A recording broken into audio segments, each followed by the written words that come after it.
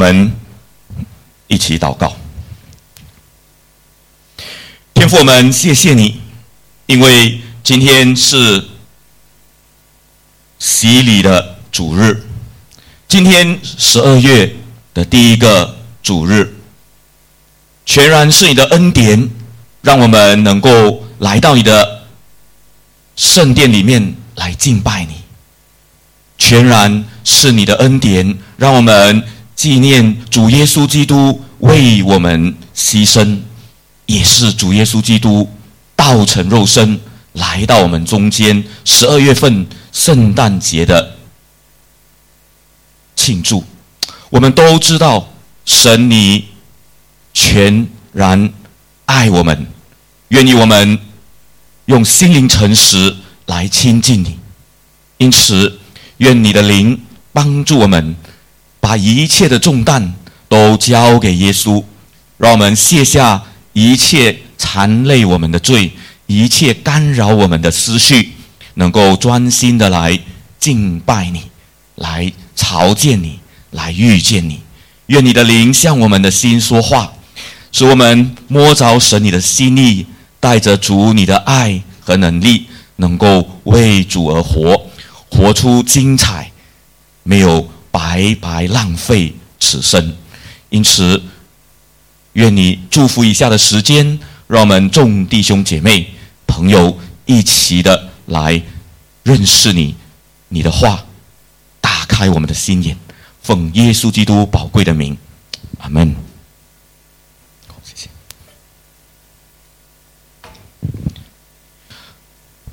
今天是很开心的日子哈，因为能够见证洗礼，我们有4位的弟兄啊，这是全是弟兄们要洗礼呀，我很高兴，就是能够有他们的家人朋友都来了。在这样欢喜快乐的日子里，要谈4世纪19章里面罪恶越发残暴，哇，好像不太贴切哦。但我们如果想一想，如果没有生过一场大病，很严重的，怎么可能会珍惜那个的健康呢？如果没有经历过那个曾经风暴的日子，怎么会珍惜那种平安淡定的日子呢？今天当我们思考主耶稣基督的爱，因着圣诞节莅临就要莅临，我们实在要思考基督的爱里面实在是帮助了我们的这个有罪的人，这个彷徨的人，怎么能够找到或者体会到基督那深深的爱，以致我们能够今天坐在这里，我们一同的敬拜神。而4世纪里面所发生的故事实在是很恐怖的，但却让我们看见罪恶是可以越发残暴的。因为一丁点的这个罪恶，我们也许觉得不什么样，只是说一个小小的白色的谎言而已吗？只是顺手牵羊拿一个小小的东西吗？只是偶尔偷懒，哎呀！但是这些的小小的罪恶，如果我们不去对付，它会慢慢的就像一个罪恶的小朋友会长大的。因为雅各书1章15节说，私欲既然怀了胎，就生出罪，罪长成了，就产生死亡。所以罪恶是会增长，而且是越发残暴的。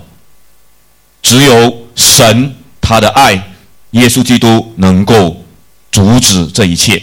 当我们需要回到4世纪那个黑暗时代里面去看，因为我们自己这个时代，其实也许新加坡还好，但是你注意世界各地，我们要留意，这是一个艰难黑暗的时代。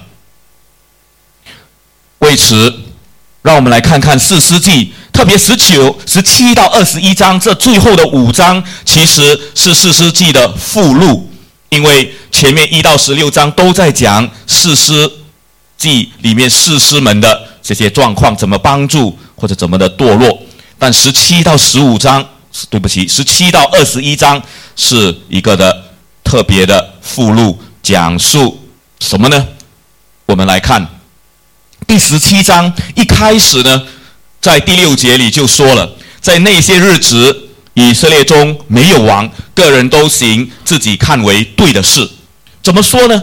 原来当时这句话要讲出个人的生命，其实会影响我们整个的家庭，甚至带来宗教的混乱。当时的米迦他自己拥有一间的神庙，他虽然是以色列人，他却不认识真神。他制造以弗得，还有家中的神像，立自己的儿子做祭司。我们都知道，只有利未人是神所拣选的，可以来帮助祭司，而摩西、亚伦的后代是祭司。所以这个人他偏行己路，他行自己看为对的事，他个人的生命深深影响他的家。这个在我们上回的讲道里面有提到。大家注意，士师记很特别，17章和21章前后呼应的。因为前面第6节，17章6节说，在那些日子，以色列中没有王，个人都行自己看为对的事。到了21章结尾的时候，最后一节，我们一同来读21章25节，最后下边1、2起，在那些的日子，以色列中没有王，个人都行自己看为对的事。原来是跟17章6节是几乎一模一样。为什么呢？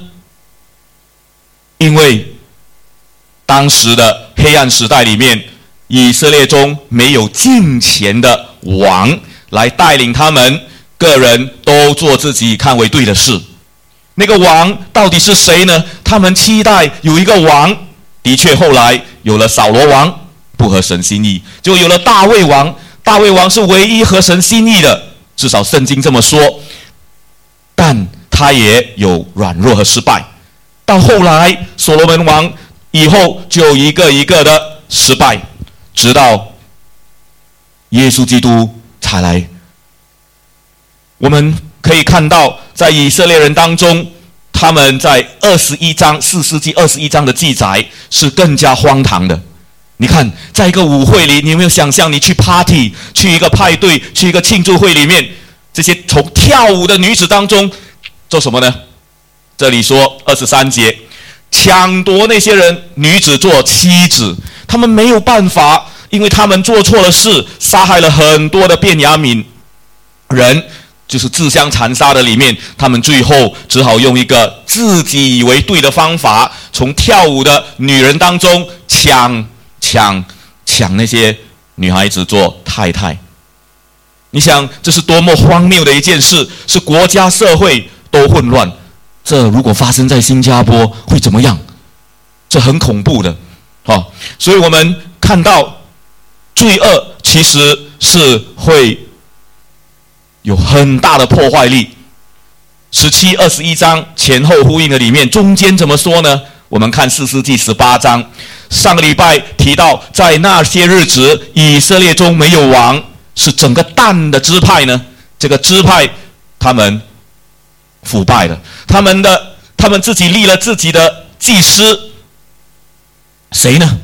竟然是摩西的孙子约拿单和他的子孙做这个个别支派的祭司，而不是做以色列整个支派整12个支派的祭司。所以这是好可惜的事情。但大家有没有注意到，是他们自己把那雕像，而那雕像是从米迦的家里面拿来的，结果呢也做了他们的所谓的神，敬拜一个偶像。31节说，神的殿在示罗有多少日子，但人为自己设立米迦所做的雕像，也有多少日子。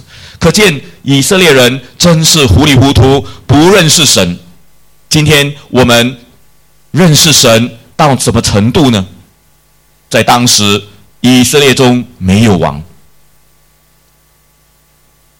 今天我们要谈的第19章一开始也是这么样，我们一同来读这段的经文1、2起。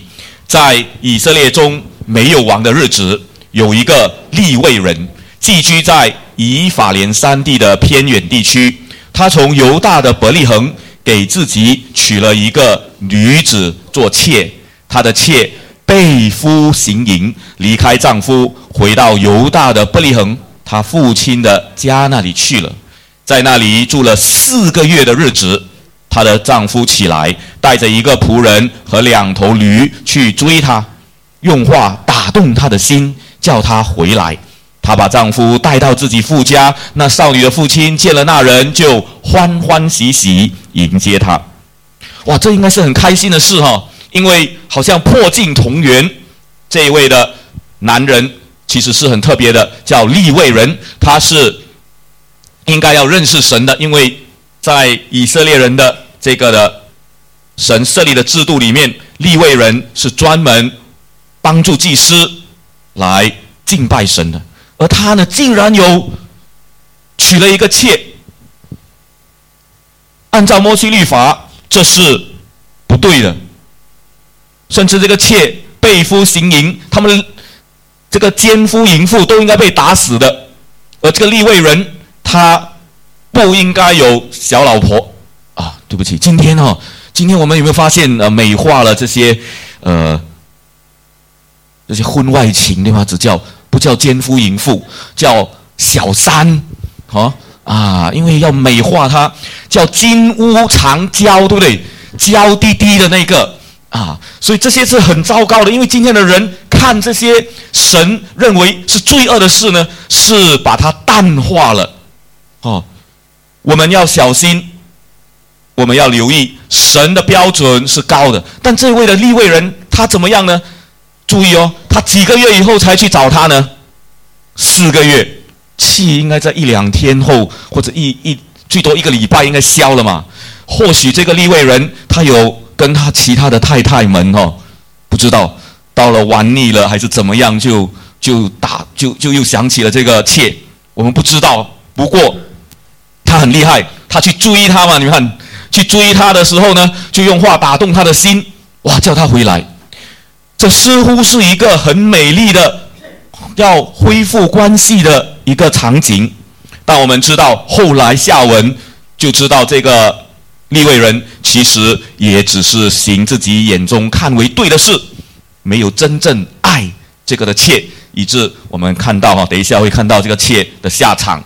我们发现在当时有这个欢迎，是因为岳父那个利未人的岳父很高兴难得当时没有飞机汽车，所以能够见面是难得，因此欢喜的接待他，也是按照当时的文化是应当接待远方的客人就因为这样，我们可以知道在以色列中没有王的日子这一段呢，原来是要讲在宗教混乱，还有人宗教自由随便信谁都可以，结果呢信偶像也可以的时候呢，其实道德堕落。我们来看怎么样的道德堕落。第一，就已经有被夫行淫的事情也大家见惯不怪。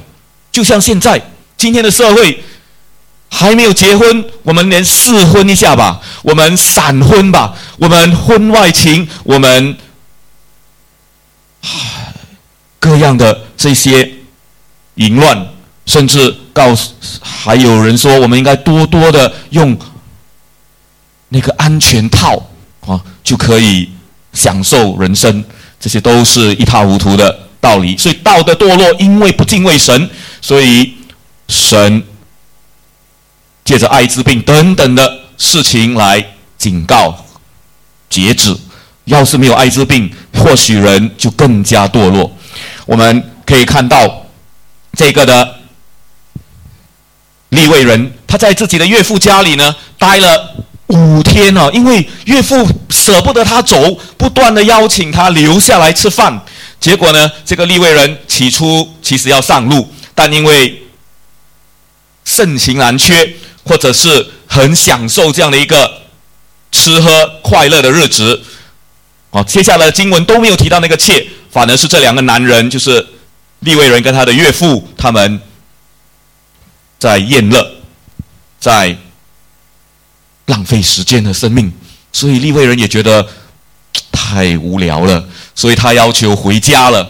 带着这个的妾，这里我们看到他有驴子，当时有驴子，就是相当于我们今天的 Mercedes 我们今天有汽车，他们的所以你知道这个利未人是有钱人哦，他还有一个仆人跟随着他，明白吗？这个利未人是富有的人，但是这个利未人他没有用他所得到的神的资源去好好的照顾这个妾，或者去安排行程，以致他们是在岳父盛情难却以后，到最后这个利未人呢决定要离开的时候，天已经暗，所以就是已经相当迟了一段时间才上路，所以他们回不到那个要去的目的地，反而沦落到要去到基比亚这个地方。好，本来呢是要去，可能可以去耶路撒冷，当时的耶路撒冷是外邦人居住的，他们认为不安全，还是去自己人，就好像我们华人呢，去到华人的家里可能比较安全感觉了不要去到可能外邦，可能印度朋友、马来朋友那些比较多的，可能自己不认识不知道，结果呢，他们去到自己人当中反而更糟糕。我们来看到底发生什么事而这个发生什么事呢？竟然是跟创世纪需要来对比的，因为这一段的话跟创世纪19章里面曾经发生的事情，所多玛被消灭的事情是非常相似的，是这个的作者他在神的灵感动之下描绘的是非常相似的。我们来对比就发现了，这个黄色比较亮的呢是士师记我们19章，那个比较暗的呢是创世纪19章这么巧都是19章。不过呢，我们来看一下，当他们来到这个基比亚的时候，这家3个人就是利未人、他的妾，还有这个佣人，骑着驴子来到基比亚，他们找不到人愿意收留他们，就像来到了一个异乡，没有酒店可以居住，没有旅店可以歇脚。但后来遇到了一个老人家是同乡，他们就进到这个房子所以进到这个房子以后，他们心里正畅快的时候，因为又是他们吃晚餐以后，忽然城里有些无赖之徒来了，发生什么事呢？他们围绕房子不住的敲门，对那老房主说，把进入你家的那个人，谁呢？就是把利未人交出来，我们要与他交合交合就是要有性关系在原文是知道就是跟创世纪里面是表达了这个是一个性的一种的关系，是男人与男人的沟合。而我们看创世纪怎么描绘呢？创世纪罗德居住的所多玛是怎么样呢？那时候他们那个的4章的他们是指着天使天使来到罗德的家，大家还没有躺下睡觉的时候，城里的人就是所多玛的男人怎么样？各处无论是年轻或是年老，都从各处来围住罗德的房子。他们呼唤罗德说，今天晚上到你来的人在哪里？把他带出来，我们要和他同房是一样的意思，就是同房跟交合都是要和他，就男人与男人之间要有那个的性关系。大家看到围绕房子吗？带出来，我们要与他交合，是同样的一种几乎相似的场景。再看下去，罗得出来啊，我们看这个罗得出来，我们请大家一起来读1、2起。罗得出来，随手把门关上，到门口众人那里说：“我的弟兄们，请不要作恶。”好，谢谢。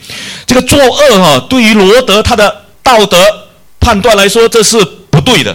好，因为罗得是主人，如果有朋友来，怎么可以把朋友交出去给这些人伤害？让我们看看这里呢，这里利未人是怎么的遭遇呢？在士师记这里，我们一同来读。那房主就是那老人家1、2起。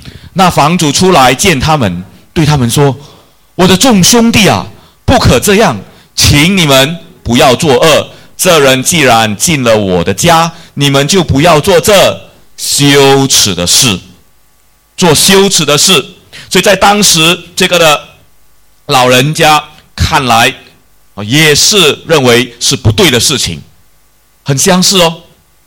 我们再看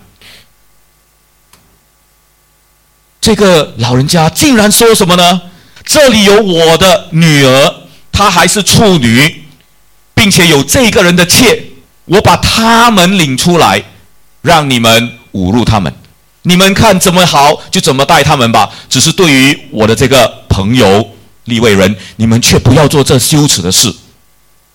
对于他们来说，或者说对于这个老人家这位房主呢，他的观念里面是女人跟男人 OK 啦，反正到处都是这样哦，所以自己的处女自己的女儿也没关系。那个人的妾，他帮那个利未人做决定呢。你没发现他没有问利未人说：“我好不好请你的妾也帮忙一下？因为一个女儿不够，最好2个人可以互相帮忙。”他没有，他也是做自己认为对的事。这是一个很糟糕的一种环境。我们看看罗德那里呢，罗德刚好有2个女儿，所以没问题我们来看发生什么事。第8节我们一起来读。看哪，我有2个女儿是还没有和男人同房的，让我把他们带出来，你们高兴怎样待他们就怎样行吧。只是这2个人就是天使，因为他们是到舍下来的，你们不可向他们做什么。我们发现这个士师记这里的用词是更加的严厉了，羞耻的事。我们也知道，再继续读下去，就看到士师记里面这些的人就凌辱了这2个女人。但是在这之前发生什么事呢？严重哦，请大家注意看士师记19章25节，我们一定要一起来读一遍。1、2起。那些人却不肯听从他的话，那人就抓住自己的妾，拉出外边去，交给他们，他们就与他交合，整夜侮辱他，直到早晨天色破晓的时候才放他走。那些的男人围住那个房子，不听从主人这个屋主的话，结果利未人自己呢，竟然抓起自己的妾呢，拉出外面交给他们。这是一个多么没有用的男人，对吗？没有保护自己的至少是妻子妾，但是呢又没有尊重，没有爱护，就这样的把他交给好多人去侮辱伤害。我们看见这是一个任意妄为的时代，大家为了自己的好处，特别是男人欺负弱势群敌，对吗？我们看到在一个任意妄为的社会里面，在一个很恐怖的社会里面，其实最大的伤害者是谁呢？是那些软弱的孩子们，那些弱势的群体，女人、孤儿、寡妇。而这里天快亮的时候，这个女人，这个妾已经不行了，她扑倒在那里直到天亮。她已经受很多的伤害，肉体、心灵、精神各方面的伤害。而到了早晨，这个的妾的主人竟然起来开了门，出去要上路之前，看到了自己的妾，他直接他用强调这个妾是那妇人，因为对于这个硬着心肠、铁石心肠的男人来说，那只不过是一个花瓶，那只不过是一个工具，让他发泄情欲的时候享受的个人的工具。看这个女人根本不是一个尊重的生命，这是多么令人难过的事情。所以他4个月后回去岳父的家里找这个女人，用话打动她的心，其实都是口是心非、甜言蜜语。我们回头看就知道，这个男人根本没有良心。这个利未人是上帝的代表，认识神的吗？不认识了。他竟然对待自己的女人如此残酷。更糟的是，这女人因为受到极大的伤害，几乎奄奄一息，都要死了。濒临死亡的时候，他竟然跟那女人说：“起来，我们走吧。”没有回答。这没有回答，真是表现了这个女人实在惨啊，几乎都要死了，或者已经死了。那人就把她附在驴子上，启程回自己的地方去了，完全没有一点的怜悯心。这是一个罪恶越发残暴的世界，这是一个黑暗的时代。但更糟的是什么呢？他回家以后，竟然把这女子切成12块。他把自己的切成12块，分给12个支派，说他自己在基比亚遭遇了怎么样的残暴，所以请12个支派为他来主持公道。这个利未人真是诡诈，所以引起支派方面的征战。但是引起征战一回事，是这些的人，这些的以色列人竟然没有询问神，没有依靠神，没有去寻求神。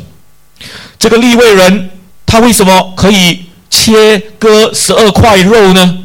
把这女人，因为他利未人我们都知道，利未人是做什么的？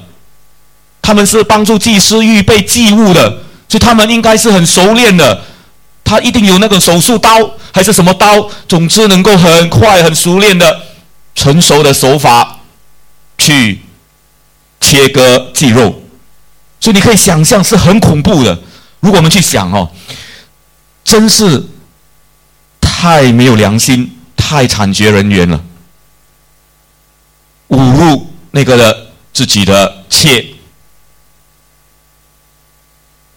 用自己的专业去做坏事。今天这个社会里面，世界各地都有人用自己的专业去做坏事，钻法律漏洞。律师最懂所以律师如果敬畏神就没问题。所以我们一样，那些做商业的也是啊，那些做老师的也是啊，钻漏洞伤害学生。我们如果没有上帝任意妄为的时候，人的罪恶是很可怕的。报纸上就发生这个，我去找，竟然在11月24号，上个礼拜就有了。什么事情呢？在马尼拉，这个是女情杀案，3角错爱，结果呢，因为发生了一些不愉快，争执，就当场把女人杀了，而他的其他都是6个女人在一起谈论的时候，为一些事情争执，结果呢，其中一个错手杀了一个，其他4个女人帮忙他，没有亲自动手，也有观看把风，在混乱中，其中一个杀了那个死者，结果呢就把尸体分成6段，分装在4个旅行袋里，准备弃尸后离开。但幸亏警方接到投报，就把他们一网打尽。切12块肉，那个时代是4世纪的事，今天还有这样恐怖的事，只是公布出来而已，没有公布我们都不知道，对吗？其实人类真的是很悲哀，因为没有神的人不敬畏神，是很糟糕。你想想哦，基督徒会不会落到这样光景？这个叫城门失火，殃及鱼池。如果我们不为这个社会来帮助，多散播爱，这个社会越来越黑暗，我们也会遭殃的哦。再看看，在阿拉伯联合酋长国更疯狂，发生什么事呢？这个女人因为她的爱人，她爱的男人竟然就是丢弃她，所以她很生气，就是发怒的时候杀了这个错手杀了以后，她决定剁那个男人的尸体，而且呢还要把它煮成炒饭，不但自己吃，送给邻居吃，然后剩下的呢不能吃完的就丢到垃圾桶去。我们看了只能说一句话，就是罪恶可以很恐怖的，可以超过我们的想象，因为人是诡诈的。唯有什么出路呢？我要告诉你，真的只有爱能够改变一切。我记得在很多年前，有一个小男孩，这个小男孩呢，他渐渐懂事的时候，他因为常常读报纸，他就发现世界各地发生这么多的罪恶，这么多的事情，好像唯一的希望就是那个政府呢能够做一些公义正直的事嘛。可是当他看看全世界各地的政府，包括自己家的国家的政府都不能，很多的贪污，很多的权力都是拿来利己，肥水不流外人田，都是朋党一窝，好多的人受伤害。这个小男孩也非常的难过和失望，最后他只有一个结论，就是这个世界太黑暗，太恶毒，太恐怖了。这个孩子几乎要绝望，但还好有一些身边的老师、家长还爱他，但他知道还是走不出这个的困境，因为到底怎么解决这世界的事情困难呢？他立志要赚多的钱，能够去做慈善，可是他发现有人用钱，慈善的那些受益者不懂得用钱，这受益者竟然也把钱乱用，去花费浪费掉了。所以他发现赚多钱帮助这些的受益者也不一定有用，最后他觉得做老师可能比较好，至少要帮助这些的受益者懂得要怎么去生活，怎么过一个至少有道德的生活。直到这位小男孩长大，发现了耶稣，他才找到了真正的希望。因为只有耶稣超越了教师们所教的，因为这教师你也知道，今天的老师们很多时候忙碌的在这个课业里面，忙碌的 syllabus 那个课程要完成的里面，必须这样教那个课程的，没有比较，很难以身作则，活出那个的生命，做道德教育很少，很难。不是没有有这样的老师，我们要为他们致敬，要支持他们，要鼓励他们，但很大的挑战。所以这位的男孩发现最后真是只有一条出路，就是要帮助人认识耶稣，才是真正的出路。感谢神，那个男孩现在就站在这里，就是我啦。因为神呼召我，知道真正最美的就是要把圣经交出去，教导大家，我们一同靠着神的话，不是我厉害，我们用一个很美的工具，就是神给我们的圣经真理，去把人带到神的面前。因为人人任意妄为是很悲惨的。想想看，外国的世界如果没有别的国家啊，你想想啊，这个沙特阿拉伯，他们那个记者突然失踪了，被杀害了，如果没有别人揭发，当然可能是他的敌人揭发了哈。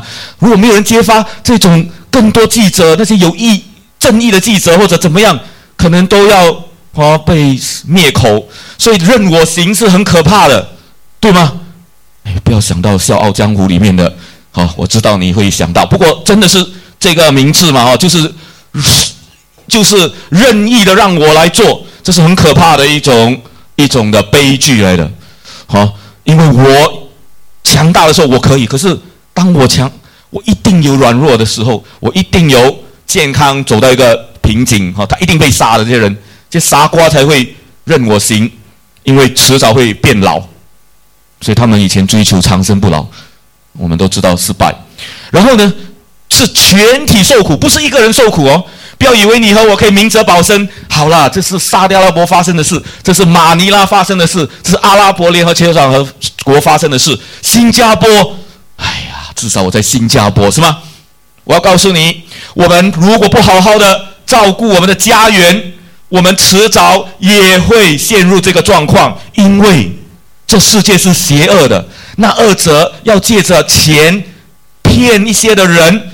很多新加坡人最喜欢钱哦，有钱，结果那个钱呢会变贪钱，钱是 OK 的啊，但是贪爱钱财，就不可以，所以我们要小心，我们就一起受苦了。因此，这个罪恶我们一定要拒绝。最大的问题就是心里没有上帝。今天一样基督徒我们有没有常常把上帝放在心里？因为有的基督徒，曾经有我遇到的基督徒说，不要随便麻烦上帝叫他出来啦，有这样的跟我讲话的吓死我了。就是他是礼拜天才来，或者怎样的基督徒，不要常常烦那个上帝。他说笑话，我们的神不会被烦，因为呢，我们的神是随时随地愿意你和我离开罪恶走向光明的神。所以唯一的盼望是什么呢？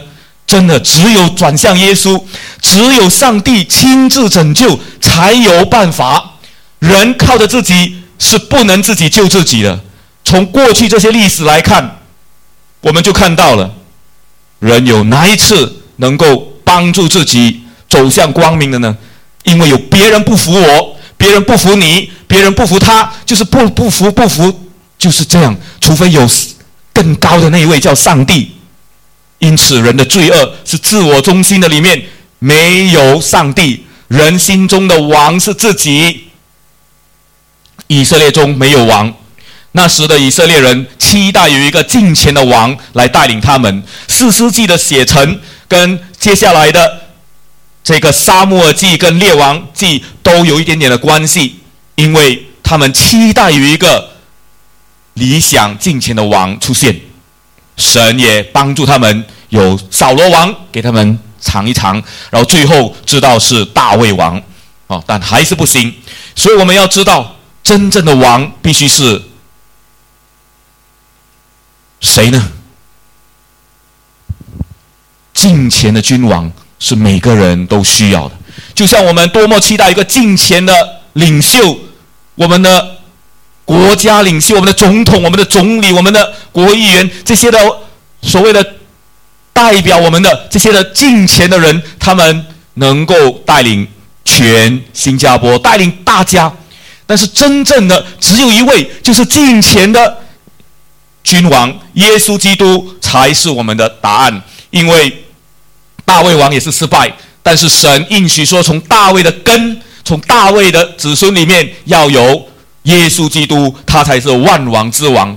而只有神先给我们爱，我们才能够体会到爱给我们的力量，愿意去改变。今天你和我如果没有体会到爱，我们不太会愿意去改变我们自己的老习惯，一些的行为，除非有爱，爱才能够为了爱才愿意去，对吗？弹琴，说爱在我们的那个爱情的旅程里面，就会发现，包括在我们父母跟孩子的爱的里面，那个爱才愿意去向美善。因此，让我们来关注这个视频唐崇荣圣诞布道会。我要你看这个的视频里面怎么衬托出，我要你注意怎么衬托出与任意而行的相反。好，我们来看这一段的视频，任意而行跟这个宣传片，它的对比在哪里？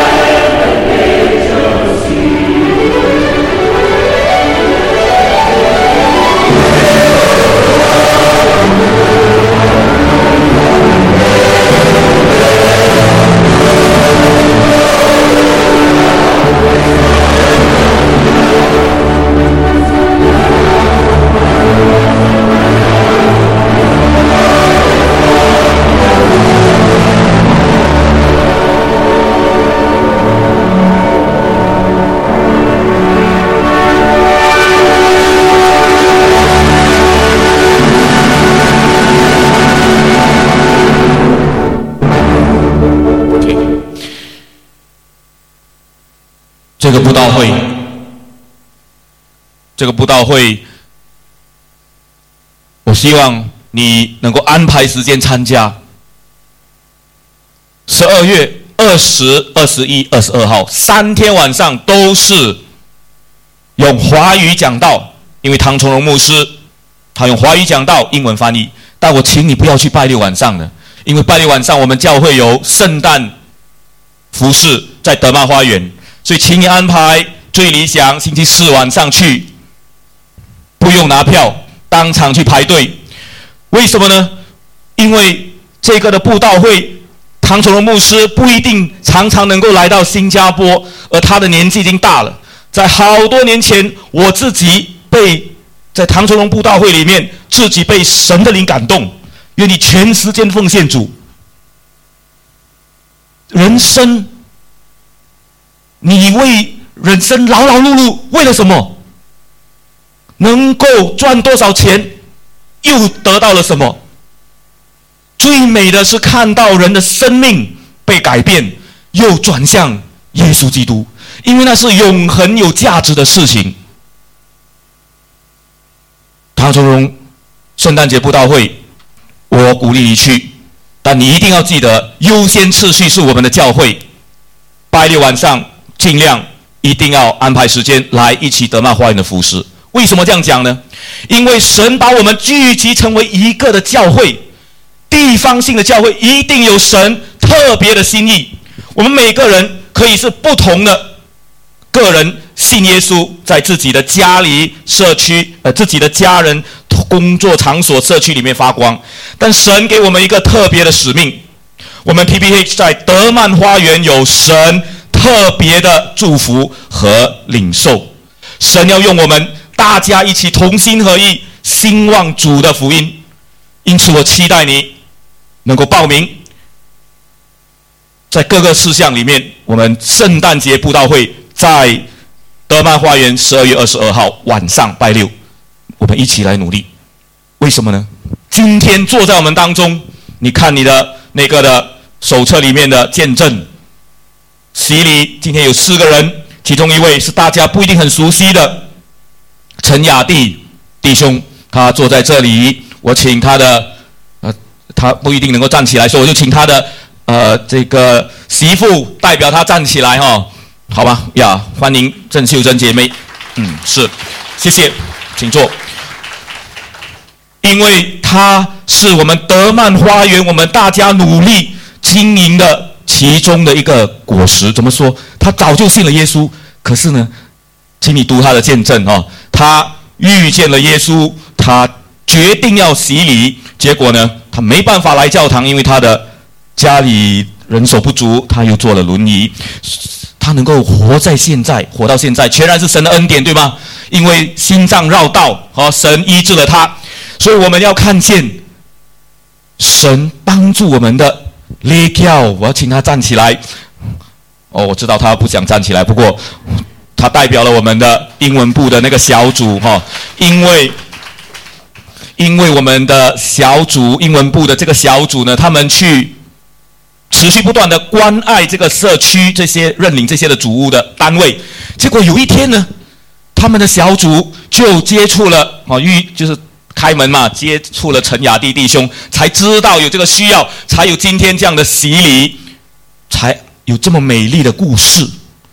这些的相遇，没有人会想象，除非你和我愿意把生命交给耶稣，投身，让我们的时间没有浪费，白占土地，去浪费在宴乐里面，而是做有意义的去祝福别人的事上，我们才会更深多经历上帝的恩典。所以我邀请你在来临我们圣诞节一起努力，这个唐崇荣布道会也请你安排时间去，因为他讲得非常好，道成肉身，耶稣基督才是我们的希望，我们要把希望带给德曼花园社区，你和我要一起来经历这个神奇妙的作为，在德曼花园要透过我们的生命所以雷彪他们做的这个小组做的也提醒我们华文部，我们可以一起的努力。我们的小组昨天有志坚的小组跟立琼的小组去做这个 camping， 去做这个社区关怀牧养。我们求主帮助，看我们能够华文部神感动我们，可以怎么样更深多的去参与来祝福这个的社区。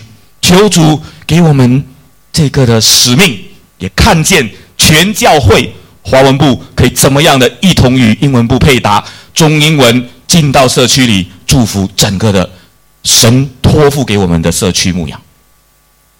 因此在个人方面，那个是群体的个人方面让我们学习，在任意妄为的这个世界里，我们要学习怎么样的彼此尊重敬畏神。因为所有的人，包括那些所谓的坏人或者你和我看不太顺眼的一些就是有作恶的不好的人，他们也是神的传人来的，只是要帮助他们认识这个信仰，认识耶稣基督才是盼望，所以要帮助他们成为神的儿女，因为每一位都是神形象所造的尊贵的人。同样的，我们除非敬畏神，不然浪费我们的生命。要敬畏神，才有智慧，懂得怎么每天的生活。让我们秉公行义，见义勇为，乐善好施，追求真善美。但是我们一定要远离罪恶，所以远离欺诈的、欺压的诱惑。大家一起帮助，要对付自己的贪心、妒忌和淫念。唯有用心中的王是谁呢？你心中的王，以色列中没有王，他们找到王也是失败，只有耶稣基督是王。我们愿意不愿意让耶稣做我们心中的王呢？我愿意用这首的诗歌。对不起，我虽然可以，我们请诗琴上来。这首的诗歌成为我意向作为这个回应。为什么呢？人没有意向，人没有看到前面应当怎么活，为主而活真的是浪费生命。神给我的使命是我们要一起，我要帮助我们一起的成长的里面，一起来认识神，透过圣经，透过服事，一起来经历神。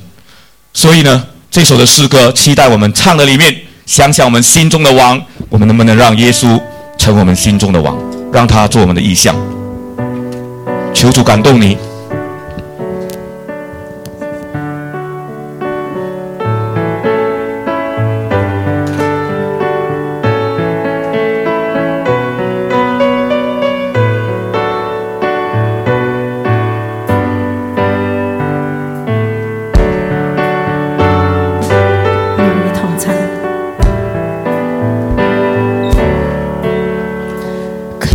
求心中王成为我意象，万事无所不为主是希望，愿你举手为日夜到思想，工作或睡觉，此工作或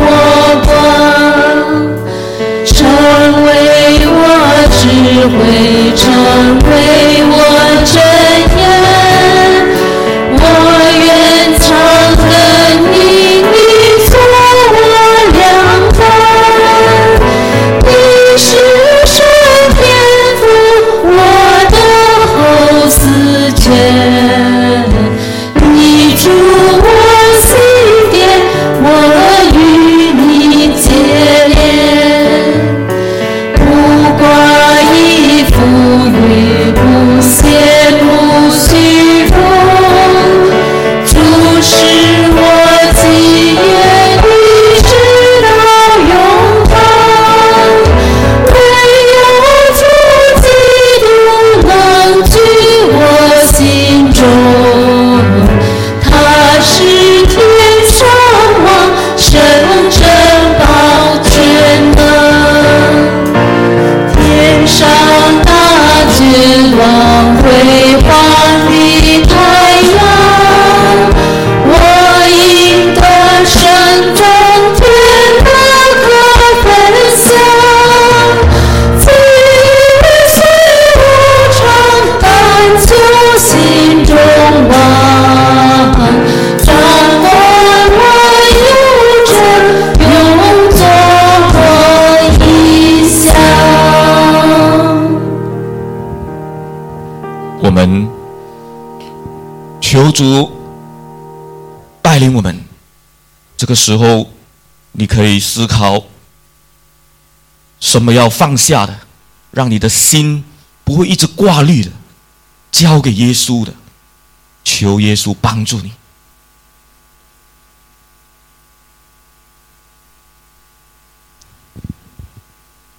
因为只有让耶稣做我们心中的王，与主连接，才有那真正的平安，那真正的淡定，那真正的喜乐。